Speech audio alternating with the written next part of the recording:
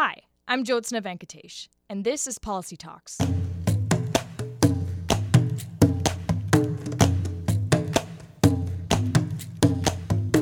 Today we're going to do something a little bit different. You'll get to hear from those of us usually hidden from the mic. We're calling this segment Producer Perspectives, and so with me in studio is one of our other producers, Kenneth Boddy. Hi, Kenneth. Hi, Joe. Weird being on this side, eh? It really is. So today we'll be exploring the G7 summit that took place this weekend in Charlevoix, Quebec. The G7 represents a key moment every year when the leaders of the United States, France, Canada, Italy, the United Kingdom, Japan, and the European Union come together. This year's summit was led by Canada. As hosts of this year's summit, Canada was able to set the agenda and manage the issues that were discussed, with this year's agenda focusing on 5 key thematic areas: investing in growth that works for everyone, preparing for jobs of the future, advancing gender equity and women's empowerment, working together on climate change, oceans, and clean energy, and building a more peaceful and secure world. With our rapidly changing world, it's necessary for us to understand the role of the G7 in this context. So to help me unpack some of this, I'm going to turn to my colleague Kenneth, and let's just go over some of the commitments that came out of the G7. Okay, fantastic. So it was a pretty big G7, as we all heard, I'm sure, over the news. But what's some of the things that I think got obscured behind all of that are some of the actual really significant announcements that we've heard from the G7 leaders. The first announcement is that all the development finance institutions from all G7 countries have come together and committed to spending $300 billion of their assets to investing in projects that are going to impact the lives of women and girls. In a similar vein, there's also going to be $3.8 billion allocated for educating women and girls in crisis. And then finally, the last big announcement is the new plastics charter that's got commitment from the G7 summit that's going to seek to reduce the amount of single-use plastic that's going to be out in the world.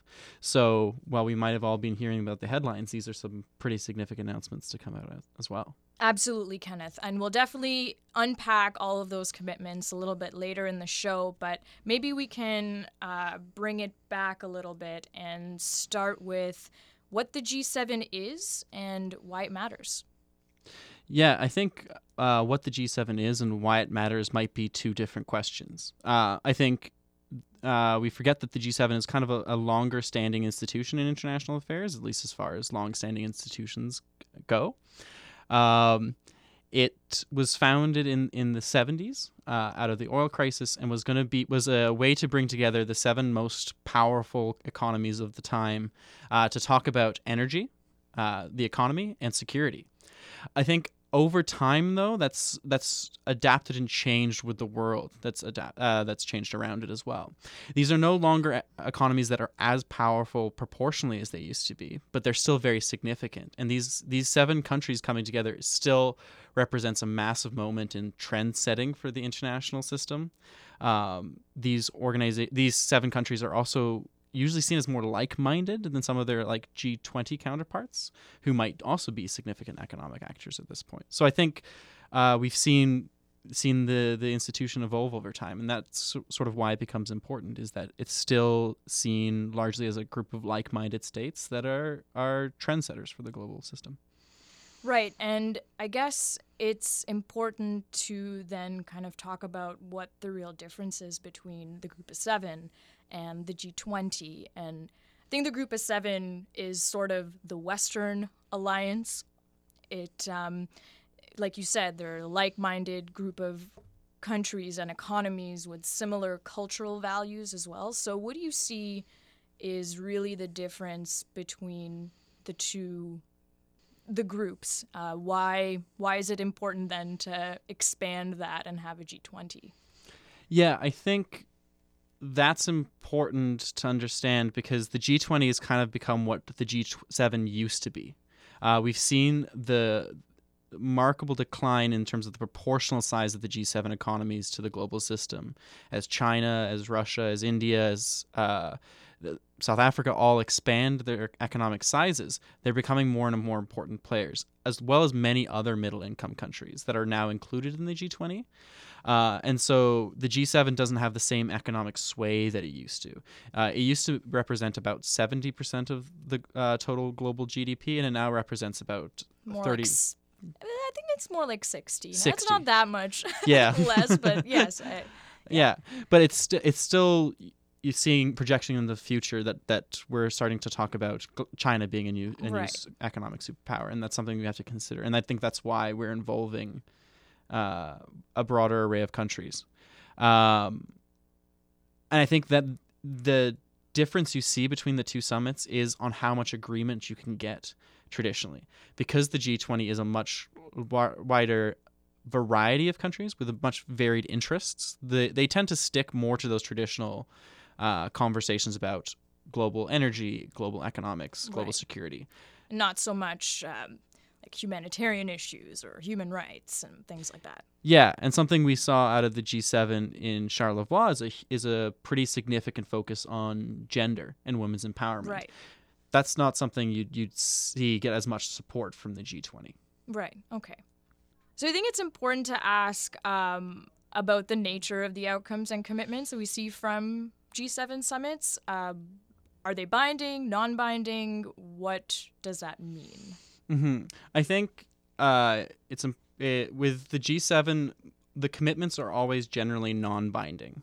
Usually you'll see a joint communique that comes out, which is a joint statement from all G7 countries. It's not a legally binding document. It has no necessarily hard sway. But it is a very strong normative commitment, and it does set an international trend. In addition to that, also most of the time you see G7s come out with major funding announcements for initiatives they want to work on. So we see that Gavi, for example, came out of a G7 commitment. That was a huge global health win and a huge mobilization of money that isn't necessarily a binding legal commitment, but still very, very saleable. Right. And I mean, I guess even though it's non-binding, because it's important for countries to stick to their intentions, because that's the whole point. And if you it's a rule-based order, right? If you stray away from that, then that diminishes the relationship that you have with your allies. So in a way, it's non-binding, but it's like, well, we better stick to what we promised because it's in our best interest. Generally, how international relations works. Yeah. So, I mean, I know that you have lots of thoughts here in terms of what the outcomes of the G7 are, and I know I briefly went over the three announcements. Yeah. Let's talk about them. Yeah, let's get into that.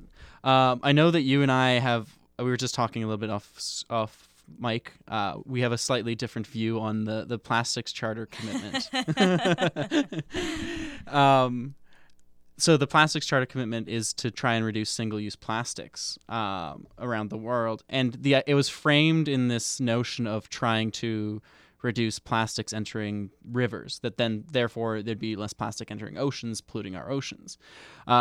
And while I think it's very interesting, and like we were talking about before, might be a good norm-setting trend for the global system, I don't think it's necessarily that significant, because most plastics that enter rivers don't come from G7 countries.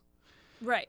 I think I don't actually know the 5 top countries, but I know China is one of them, and it's mostly the East Asian countries that are the biggest plastic polluters in that sense, actually polluting water bodies. But if you look at who's using plastic and who's buying plastic, North America, I think we blow developing countries out of the water when it comes to per capita consumption. And I think that's an important point, because that then dictates supply. So it maybe makes sense for this to be part of a G7 discussion because those are the countries that are actually using plastic. Mm-hmm. Leave it to you to bring up an economic argument. Yeah. So I think the plastics charter, even if we disagree, it's still very interesting. But something else that's really interesting is this new funding allocation of $3.8 billion to educating women and girls in crisis. It's a significant amount. Yeah, it's quite a significant amount. And it's not just G7 countries that have committed to it. It's also the World Bank. So why do you think it's so important that we have money so directly focused on educating women and girls? Why is this something that seems to be a growing trend, both in Canada with our Feminist International Assistance Policy, but also globally? Well, I think it's definitely aligned with the larger Agenda 2030 or Sustainable Development Goals, kind of shifting the development agenda to really address the role of women in society, but also the economic power that women have in society. I think it really comes down to economics, because when women are educated, they tend to have less children. They tend to have more time to actually contribute to an economy. And there's lots of research and studies to show that when women have more economic opportunities, it actually goes down to all of their children, whether they be boys or girls. So it really does help economies grow. And it kind of addresses a little bit of the climate change issue. So? Well, lowering birth rates is actually it has a huge impact on carbon emissions. So at the end of the day, I think for the G7 countries, I mean, yes, it's really a strategic policy. It's an economic policy. Yeah, so you think it's not necessarily a human rights approach to development. This is something that's being done because it's the economically beneficial thing for investment. I think so. Yeah. I think it's smart for business. But hey, if that's the route, then let's take it, right? Yeah. Take what we can get. Definitely. The other commitment, I guess the last one that we should talk about is the $3 billion of DFI investments. You might have to explain this to me. I'm not too familiar with how DFIs work, but they're focused on women's entrepreneurship. So how is this money being pooled? Where is it going? Like, what is this commitment really addressing? Mm-hmm. So I guess I'll start with what a DFI is, a development finance institution. So they're institutions that exist across the G7 and actually across a lot of OECD countries as well. They're institutions that make investments in businesses in the developing world as an approach to development that focuses on growing economies and growing businesses and trying to build out markets. What they usually do is, unlike traditional investors, like the private sector, like big banks, is they try to invest in places that don't necessarily have good access to capital. So a lot of middle-income countries, a lot of low-income countries. What this commitment is, and this is very interesting to see, it's kind of being spearheaded by the Canadian DFI, which is called FinDev Canada, which was actually just recently operationalized in January. They're taking the lead and trying to push DFIs to look at investing their money in ways that also impact women and girls, and try to increase women's entrepreneurship and the lives that women and girls have. And again, this I think goes back to what we were talking about before, and this is a smart business decision, Mm-hmm. and especially from a DFI perspective, I think that's true. And that's something that they're gonna see, and it ties well again into the domestic feminist international assistance policy. Okay, so those are three big outcomes from this summit. Something else that has kind of been in discussion when we're talking about what actually makes the group of seven connect. and how their economic power is not as big as it used to be because of the emerging economies. There's a little bit of talk of, should we consider other countries joining in, like China? Is this something that should even be considered? I mean, what's your view on this? Yeah, I mean, I think my view of the idea of adding more countries, I know that it was suggested that Russia should join. People have suggested that no economic forum without China is viable. Right. I question that logic, because as we see, like the G7 countries are there's a changing global economic landscape.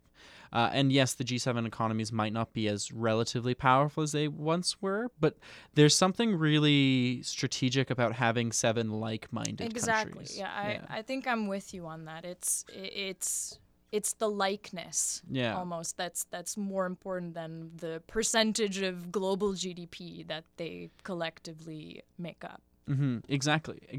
The fact that we can talk about gender so explicitly and openly at the G7 is something that's hugely beneficial. And I still think it might still have a good trend-setting function to serve. I personally think India would be a great contender if we're going to add a country in, because they're the world's largest democracy. They've really made public commitments to banning plastic and moving to renewables, and I think it would be a good strategic partner to have in the East. Yeah. But anyway, I think you might be right. I'd propose that maybe China and Pakistan wouldn't be too. No, they would not be happy about that at all. So perhaps it's better to keep the G20 as a G20, and G7 as a G7. So yeah, I think that's a pretty good summary of the G7 and trying to highlight some of the things that might not have made necessarily the news, but are still very significant. So from Joe and I, we wanted to thank you all for listening to Policy Talks. You can visit us at policytalkspodcast.com, on Twitter at policytalkspod, for any updates and related content. We would also like to acknowledge the support of our partners at iAffairs Canada, an online media hub based at the Norman Paterson School for International Affairs at Carleton University. iAffairs engages with the diverse international affairs community in Canada and around the world to produce policy research and recommendations on foreign policy issues, with a specific focus on students, emerging scholars, and young professionals. You can visit them at iAffairsCanada.com to learn more. Finally, I know something that's very important for Joe and I is we'd like to acknowledge the hard work of the production team: Benjamin Musampa, Aruba Mustafa, and Basil Ismail. Until next time, I'm Kenneth. And I'm Joe. And this is Policy Talks.